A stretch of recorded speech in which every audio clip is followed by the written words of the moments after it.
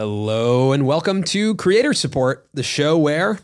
You know, I hadn't thought about this until now. Okay. And I found this on our Reddit where we support creators. How about that? Creator Support, where we support creators. That's great. Thanks so much, Reddit community. It's just so simple. It was right there in front of us the whole time. That's really good.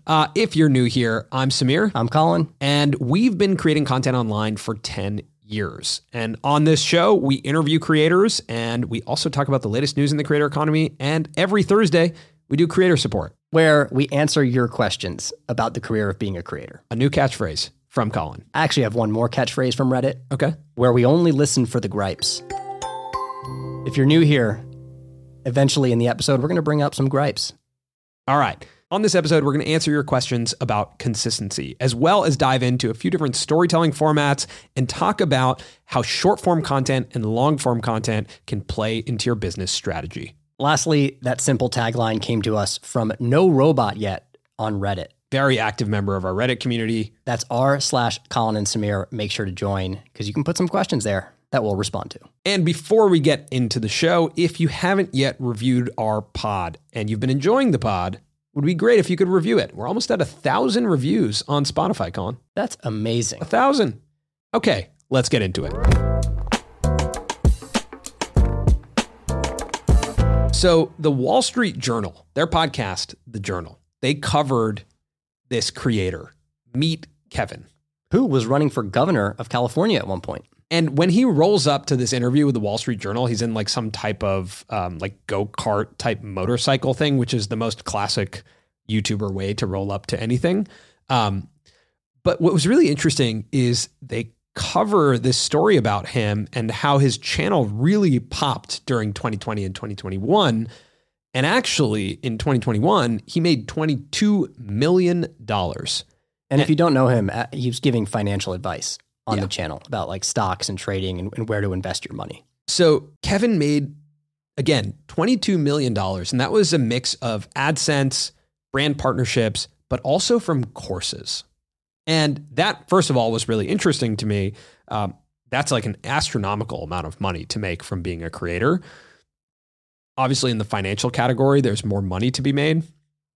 But he got to this point where he even put a $300,000 down payment on a private jet. Like he was really going all out. Whoa, take it easy, Kevin. Started running for governor, like all kinds of things. What's fascinating to me is like he has just under 2 million subscribers. A lot of his videos don't cross 150,000 views. So to really look at that calculation, first of all, is insane. To recognize the type of community you can build if it's rallied around the right subject, but also the value of courses and education. Fascinating. Now, the other side of this is what the podcast is really about is how much his content has taken a hit recently with the economic downturn, with his content moving from being like excitement about investing to caution in investing and how different that value is for the audience. I mean, a lot of content is the transformation that your audience goes through, right? And when he's sort of teaching them about how to make money, as an audience member, you're seeing that version of yourself who's potentially more successful, has more money, and is doing cooler things.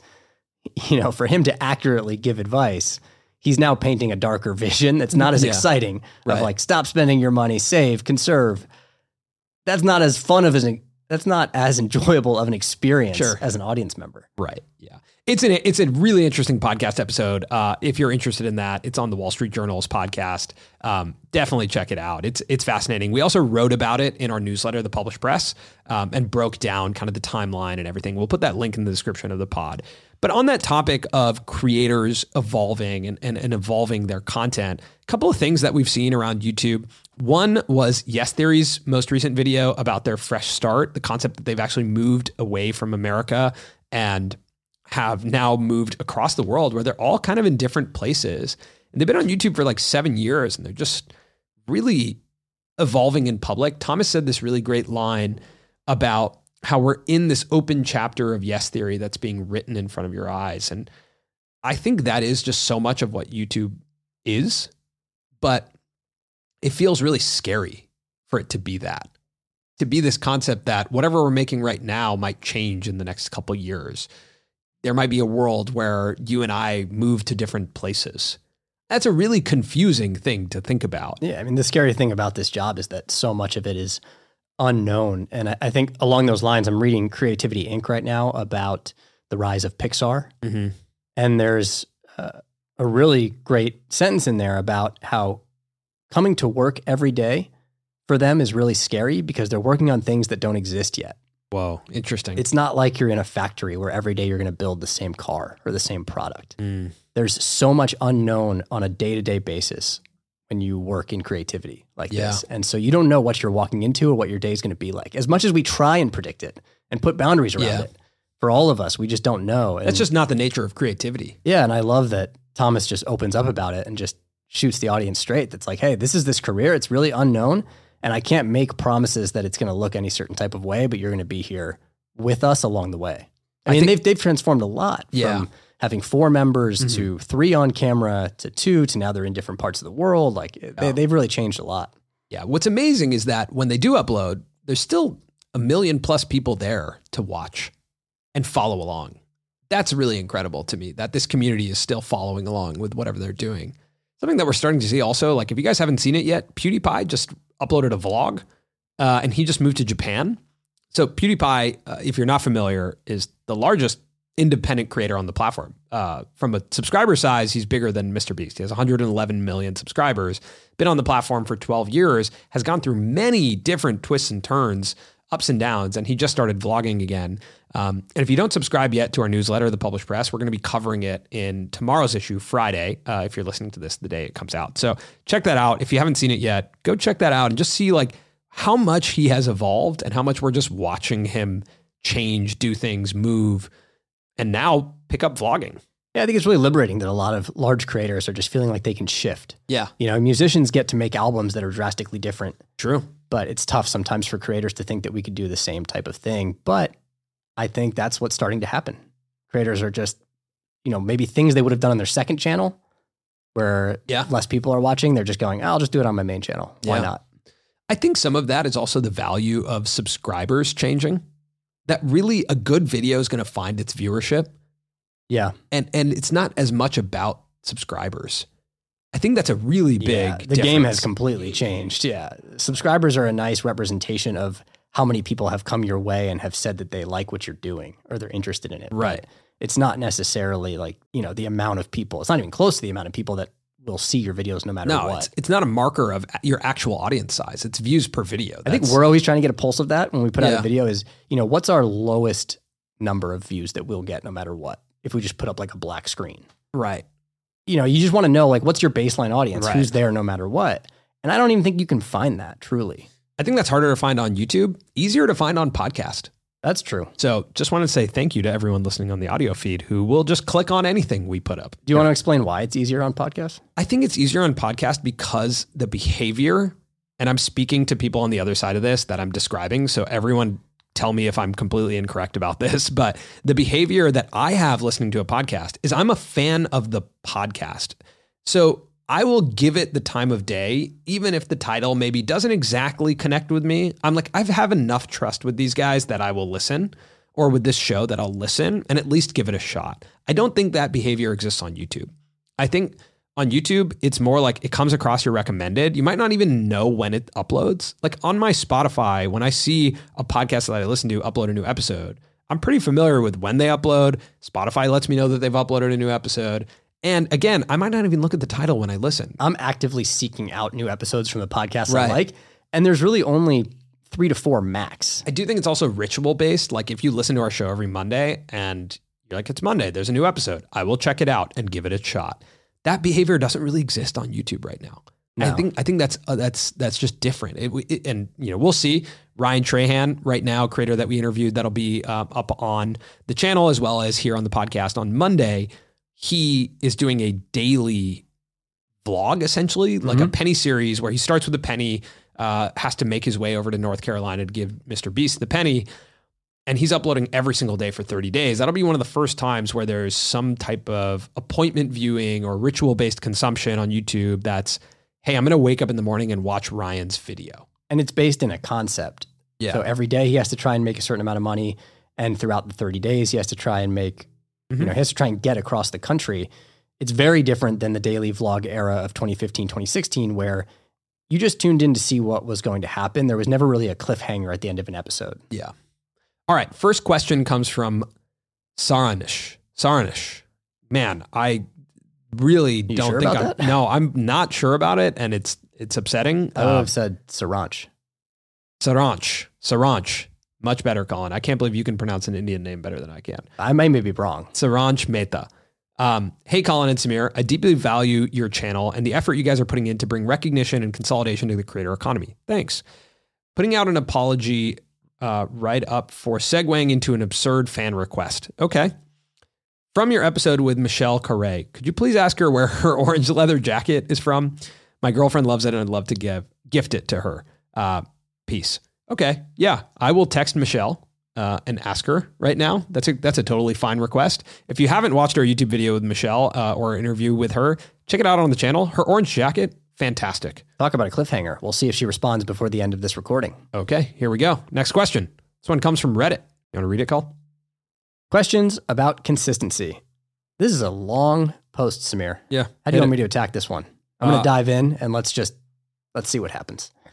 Hey, I'm an architecture student and make videos of the design process for the projects that I make. People seem to really enjoy them and I enjoy making them. But the problem is that these projects can take up to 5 weeks to finish. The results are amazing. It's just that good art takes time. I'm wondering how big of a deal you guys think uploading consistently, say every other week, matters. And more so, would appreciate advice on making more videos more consistently. Cool. Here's the thing about consistency. And I think this is a part of what we were just talking about. The question is, on YouTube, is the behavior ritual-based consumption, which I would define as it's on at that time, you are there to watch it, there's a level of appointment viewing.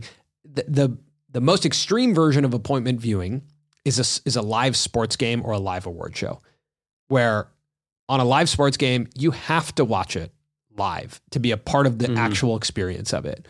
The question is, on YouTube, that doesn't really exist right now, where you have to go watch something while it's live. Yeah, it's more of a browse culture now. It's a little bit more of a lean back experience where you just, by habit, I think, open the app and see what's there today, what catches your eye. Yeah, and from our experience, we're pretty adamant about uploading on Mondays, right? Mondays by 6 a.m. Pacific, that's when we want to upload. But, for example, our episode about Andrew Callahan, we got delayed on that episode and ended up uploading it on a Wednesday. That is one of our most popular episodes of the year. So, as much as I think schedule and consistency matters, when you zoom out right now on the platform and look at some of the biggest creators, and part of this extended reading from this question is, I've noticed many creation-themed channels don't upload consistently. William Osman, Michael Reeves, Bobby Dukes, Stuff Made Here, Simone Yetch, but these creators have a massive fan base to begin with. I'm not sure how much that factors in. I think there was a creator, his name is Dylan. I don't remember his last name. I think his channel is just called Dylan. Started a new channel and uploaded a single video, and that video did 2 million views and had a really engaging title and thumbnail. It was about something about Feastables and Mr. Beast. So I think that the right video right now will find viewership. It might take time. It might take a lot of shots from you, like you have to try a couple of different ones. But I don't know right now if the platform is rewarding consistency the same way it was when Casey Neistat or Logan Paul were daily vlogging. Yeah, because there's no shortage of content right now on YouTube, right? So it's probably more so about quality. Whereas you think in 2014, 2015, YouTube's main agenda was we need to create more creators. We need more content on the platform. So they would reward the consistency. But it's not really the case. It's like they're all about quality now. I mean, I can't wait for everyone to listen to our interview with Ryan Trahan that comes out next week, because he talks a lot about pace and about him going from weekly uploads to 2 times a month. And he's seen explosive growth since he's slowed down his pace. Speaking of Ryan Trahan, our next question here from Reddit, from Sensei Seth, says, I run a martial arts channel that's at 200,000 subscribers. My videos are kind of Ryan Trahan-y. I had some previous success doing reaction content last year, but stopped recently because I didn't want my content to be too varied. Should I start a second channel for reactions that I can post weekly on? I'm going to say if you enjoy making these reaction videos, then yes. And the great thing about reaction videos is that they're pretty low lift. You sit in a chair, you curate things to react to, and you know, it's not like a scripted video. You just react in real time and capture it and put it out. Yeah, I think what you just said at the top there is really important, that, you know, there might be strategic things you can do on YouTube, but at the end of the day, this is an emotional craft. It's creativity.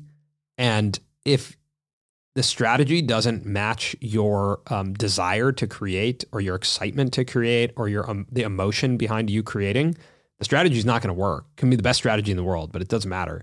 So like you said, if you enjoy making reaction videos, then yeah, for sure, make a reacts channel. Here's something that's really interesting. This year, up to this point, while we're recording this, Mr. Beast has uploaded 3 videos to his main YouTube channel, but he's uploaded almost every week to his Beast Reacts channel. And it's the money driver for his business. Right. He says that a lot of the money he makes from that channel, he puts into the main channel. And because it's a low lift format, it's high margin, both from a time perspective as well as a revenue perspective. And it's like really fun. I think one of the things about Reacts that's really interesting, Peter McKinnon also does a great Reacts format, Filmmaker Reacts.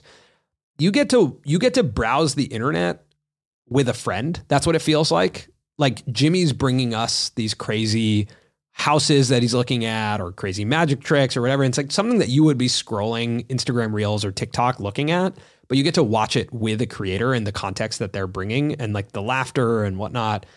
I think that's pretty fun. So if you're excited about the Reacts format, it can definitely work. And I absolutely would set, you know, a separate channel for that, but I wouldn't be surprised if that became your main channel. I mean, let's also acknowledge the fact that we're currently doing a reaction format, but just in audio, that all of you who submitted questions are what we're reacting to. Yeah. You know? Yeah. So it's also a fun way to connect with your community. We see this on Reddit all the time when creators react to what their Reddit communities post. I want to react more to our Reddit. So visually though. Visually. Like I'd love to see weird stuff that our Reddit posts from a visual perspective. Next question. This is from, I don't know, they didn't put their name. I have 1 million subscribers and I usually charge $570 per brand deal. Should I charge more or less?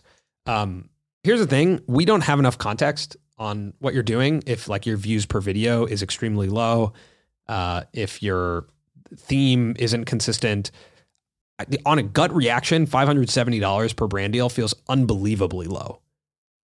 Yeah, unbelievably low. So I would say like, you want to get yourself to a point where you are able to charge more, but that 1 million subscribers does not mean you can charge more. It's not the metric. That is not the metric of if you can charge or not. It's going to be like the holistic brand. I think everyone has to take a step back and say numbers are not what, you know, brand partners and advertising are buying. They're buying like the holistic view of what your brand is, what it represents, who it reaches, what impact you have on that audience. I think we all have to remember that our goal is not just numbers. It's to build an honest community, an honest brand, an honest storytelling mechanism that's actually connecting with people. That's where you're going to bring value, and that's where the rates go up. It's like they're a representation of the value you're actually bringing to your community. So that's my like passionate speech about subscribers versus dollars. So while you were giving that impassioned speech, I also noticed that the channel link is here. Yeah. As I'm reading it, but I can't copy and paste it because it's a screenshot. So I'm just putting it in letter by letter, and it's kind of complicated. But I would be curious to see what the average views look like on this channel. Yeah. And I will know very shortly. Okay. Here we go. I tried this, by the way. You did? Couldn't find the channel. So I'm going to move to the next question, and you can see if you can find that channel. All right. This is from Electricity Wave. I have a comedy style / entertainment gaming niche of content. With gaming being so saturated with news and tips and tricks, what would you advise for an entertainment gaming channel? How would you attack this niche, stick out, and find ways to tell better stories in gaming? Would love to hear your feedback. Also coming from Creator Now and loved Samir's storytelling Q&A. Awesome. Great. Thank you. Gaming's really interesting. I have to admit right now that I'm not a gamer, so I don't watch a ton of gaming content. But I think what's interesting about gaming is that you're putting yourself in an environment that you could actually be in, but watching someone do it completely differently. Like, it would be really hard to watch two people play the same game in the exact same way. So that's already a plus, right? I do think gaming is unbelievably saturated. I don't know that I know enough to tell you how to stick out, but I would say that personality is a huge way that you're going to stick out, and storytelling from are you telling a story with gaming in a hook, act 1, act 2, act 3 structure, which probably, again, it's gamers to me feel like the most advanced storytellers. So it might already exist. I mean, what do you think, Cole, about gaming? Like, how to stick out in gaming content? Man, I think gaming is actually so much about your personality and your persistence. Gamers are willing to spend so much time live streaming with their audiences, and that means their audiences are also willing to spend a lot of time with them. Right. So you end up building this crazy bond. But I do think, from speaking with Carl Jacobs and Ludwig, it seems like time is a huge factor. You just have to commit to lots and lots and lots of hours streamed. Yeah, I would just try a lot of different formats. What I would do is I would pull storytelling formats from other genres and be like, what does documentary look like if I apply that here? What does a Reacts format look like if I apply that here? What does education look like if I apply that here? And just see what sticks and where your personality actually comes through. Also, I couldn't find the channel either. No, it's hard. It's hard. Hi, guys. I'm Jack. Hey, Jack. So this question comes from Jack Webb. I make primarily YouTube content about musical acts playing across specific festivals that I attend. I've built a small community, but would really love to scale up and reach more people on different platforms, specifically with TikTok and Instagram Reels. I'm wondering what advice you had or struggles you have found readdressing some of your content for short form over long form. Also, if you have any ideas, I'm all ears. So the question is around, how do you take long form content and reformat it for short form? Well, it's a little bit tough to say having not watched any of the videos, but if it's about musical acts playing across specific festivals, I think you need to think about, on short form, no one's going to be really seeking out your videos. They're just going to come across them, right? So it's not like you have a title thumbnail to tap into the algorithm and tap into search. So I would really think about what's universally interesting about these music festivals, about these acts. What are the human stories that would sort of transcend this small community that you say you're a part of? And, something that Ty Verdes, musician who grew on TikTok, told us was that the first line of all of his songs and his TikToks had to be hooks that were kind of like act ones to a story. Yeah. That when he's writing songs, he would intentionally say something that, if you heard it and you've only listened to the first 5 seconds of the song, you're like, oh, well, that's just a crazy act one for the story. I need to hear more. So I would look at your videos the same type of way. Is there text on screen that suggests, I should wait till the end of this video, or that there's more coming that's interesting? I know that's kind of general. I also think like your personal experience, I went to X festival and you wouldn't believe what I saw backstage. I went to, like how can you build something that creates curiosity and intrigue, right? Like everything that we're doing is trying to create curiosity within the viewer. And you're actually creating a curiosity that they didn't actually naturally have. You're injecting curiosity into their mind through the first line of your piece. So I think you have to take a step back and say, what would be the maximum curiosity I could generate in short form content in 1 to 2 seconds in a line? All right. This comes from Ahmed Saeed. He says, did you reach out to freelancers on sites like Upwork? Do you find people within your network? What was your process for this? And how many hires and fires do you need before you found people who were good and worked well with you? What was your vetting process for hiring people? We've worked with a lot of different people over the last 10 years. The majority of the people that we currently work with on a consistent basis, everyone that we have here at our office, really came within our network and going even further within our subscriber base. They're, fans, viewers of the channel, or, fans, viewers of the channel that also worked for another creator, right, and came recommended to us. And with everyone, we always start, and I learned this from you, Samir, is on a project basis. Yeah. Let's start on a one-off, see how we like working with each other. before we really commit to anything longer. Right. Yeah. I think when you look at hiring, we haven't really had success with Upwork or any of those sites. For me, what's really important is a stamp of approval from someone I trust. That's number one. Almost everyone we've worked with has come from a recommendation from someone else, has worked with someone else, or is someone that if they haven't done that like Colin mentioned, we'll do on a project because we need to develop our own stamp of approval.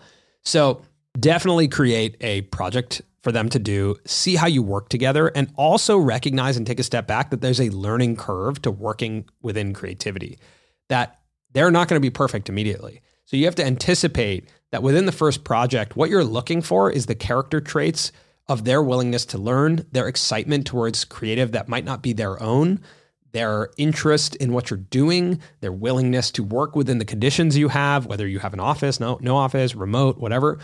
That's kind of your evaluation process that you're really looking at, not necessarily the actual work output that comes from the first project. And I think that can be really overwhelming as a creator, because when you're hiring, you're like on a moving train and someone's jumping onto that moving train and they're not up to speed. They're not going at the same speed as that train. And it might take them 6 months to go at that speed. So I think that's a huge part of hiring, but I think hiring is a massive opportunity in the creator economy for someone to come help creators hire. It's so hard to find good creatives and creators.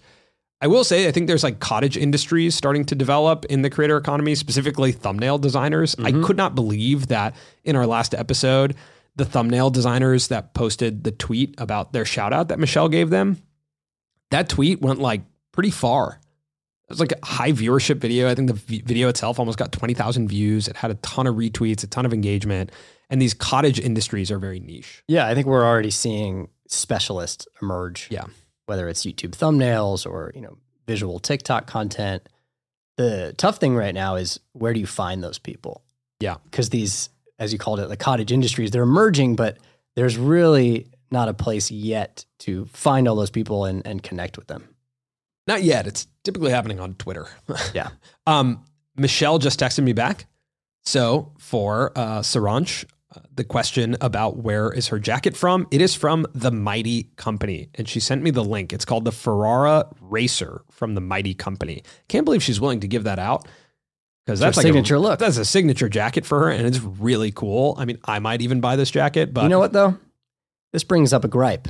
Uh-oh. Our first gripe. When friends won't tell you where they got an article of clothing. Sure. We have a friend, John. Yeah. Every time I see him, he looks so cool. I'll take a picture of him. I have multiple photos of John in my phone because I just, for inspo, it's like my own Pinterest vision board for my outfit. He's a listener to this podcast, by the way. So John Sauer. John hello. Sauer, yeah. Welcome to the show. It's a gripe that I have with you. Yeah. That I would love to buy all the clothing that you wear, but you won't tell me where you get it. Colin also just admitted that he has photos of you on his phone. John as knows inspo. that. Yeah. So just I'm not shy about it. Just as an FYI. He sees me taking photos. Yeah, that's a reasonable gripe. One of my gripes is that you and I end up showing up to places wearing the same thing way more often than not, and we desperately need a stylist. Yeah. So if you're a stylist listening to this podcast, please reach out to us. All right, let's do this as our last question. This is from Jake McLaughlin. Yes. It says, currently growing the company I work for's YouTube channel. We teach Kiwis about property investment. Very educational and practical, but I understand how important a story is after listening to you for years. Amazing. Wow. How about that impact? When doing educational videos... Did you just applaud our impact? Yes. How about the impact we're having? Yeah. I mean, that's exciting. That is exciting. Move on. All right. When doing educational videos, how would I include a story? I have used case studies before to teach a lesson, but not always applicable for the lesson we are teaching. Here's the channel. All right, so this is Jake from New Zealand. So when he says Kiwis, he's talking about like people from New Zealand. New Zealanders. Yeah. I actually think storytelling in educational videos is probably the clearest formula for an educational video.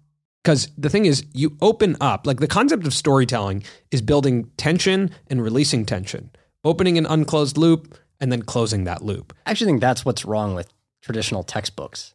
Yeah. There's no act one. You know how generally there's that short paragraph in the beginning of every history textbook that tells you what the chapter is going to be about? It's never exciting. Right. It never makes you want to keep reading. And really, each chapter should make you want to keep reading. Yeah. And I think the way, what we're talking about with like an unclosed loop or tension is your ability to open up this concept where you already have a group of people that wants to learn something. So they're already coming to you with tension and curiosity and an unclosed loop where they want to know how to do something. It's actually why the words how to are some of the most searched words on Google. But that creates this unclosed loop immediately. Now, I think the opportunity is probably to bump your case studies or stories up to a hook and build them as a hook. So if I was starting something, like even the first story we talked about, there's a creator on YouTube named Meet Kevin who made $22 million last year, and then he lost it all. In this video, we're going to teach you about, right? Now, all of a sudden, there's something that's interesting. You hooked me with a little bit of a story that's, oh, wow, interesting. How did you do that? And you can even end that with, it's a cautionary tale that has a ton of lessons that we're going to teach you today on the channel. You know, so you can intertwine some of that case study and story within the lessons, but then also you can think about, if you don't have that, can you say, hey, today we're going to talk about 4 things you need to know when it comes to investing. Today we're going to introduce a framework of 4 things that you absolutely must need to know before you start investing. Now, I'm starting to sound like a corny, like motivational, like course seller, but I do think some of these tactics work because you've just introduced an unclosed loop in my mind. If I only learn one of those things and not all 4, there's something in the human mind that's like, they said there were 4, I need to know all 4 of them. It also reminds me of what Thomas Bragg said in our Yes Theory episode about hiding the vegetables. Mm-hmm. This idea that, you know, in every Yes Theory episode, you're going to get this emotional experience, a personal lesson, but they're not going to lead with the title thumbnail with that. Right. They're going to go on some amazing journey and adventure. And that's what's in the title thumbnail that gets you to click. But really, you know, what they want to get across is that message, similar to when, you know, if you're trying to feed kids vegetables, you don't just give them broccoli, you like put it within the confines of a more interesting meal. I think broccoli has a bad rap. Like when I was a kid, I liked broccoli. Am I sensing a gripe? No, it's not a gripe. It's just Sounds like a gripe. I think broccoli has bad branding right now. You know what's crazy? How good Milk's branding was when we were growing up and how they've lost their footing in that.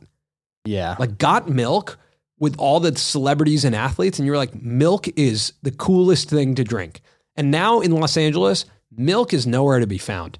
You're part of an odd group of people. If you walk up at coffee and you say, yeah, I'll have that latte with whole milk. It's like, are you in LA? Yeah, in LA. I said in LA. Yeah. I'm just looking out for all the Dunkin' Donuts people there on the East Coast, you know? I see you. I hear you. All right. I know I said that was our last thing, but I have 2 more things. First is from No Robot Yet on Reddit. Describe the algorithm as if it were a person. I said George Costanza from Seinfeld. That feels to me like dead on what the algorithm would be like. Kind of like a curmudgeon guy who's like the keeper of a lot of things. And he's like sometimes nice to you and sometimes not nice. And if you play nice, then he'll be nice. And if you don't, he won't. I think it's more of a Stanley from The Office. Just very blunt. That's really funny. That's good. And kind of boring. That's really good. You know? Yeah. Okay, I'm going to answer this last one because I think it's important. This is from JL. This will actually be the last one. I own half a niche sports network on YouTube with a rabid fan base of just under 400,000 subs. It's time for me to move on, and I want to sell my half of the company. What advice would you give to me based off your experience with TLN? Did you hire a lawyer when it was acquired? Yes, absolutely. I couldn't recommend hiring a lawyer more. I think there's a lot of unknowns in deal making that you just won't have experience with. And a lawyer who's done acquisitions before, who's, done something like this before, like interview multiple people, definitely hire them. But get really clear on your deal points before you come to the lawyer because it can get really expensive. So my mistake was I had a blank slate. I kind of went to the lawyer and said, all right, here's the deal that we're trying to work on.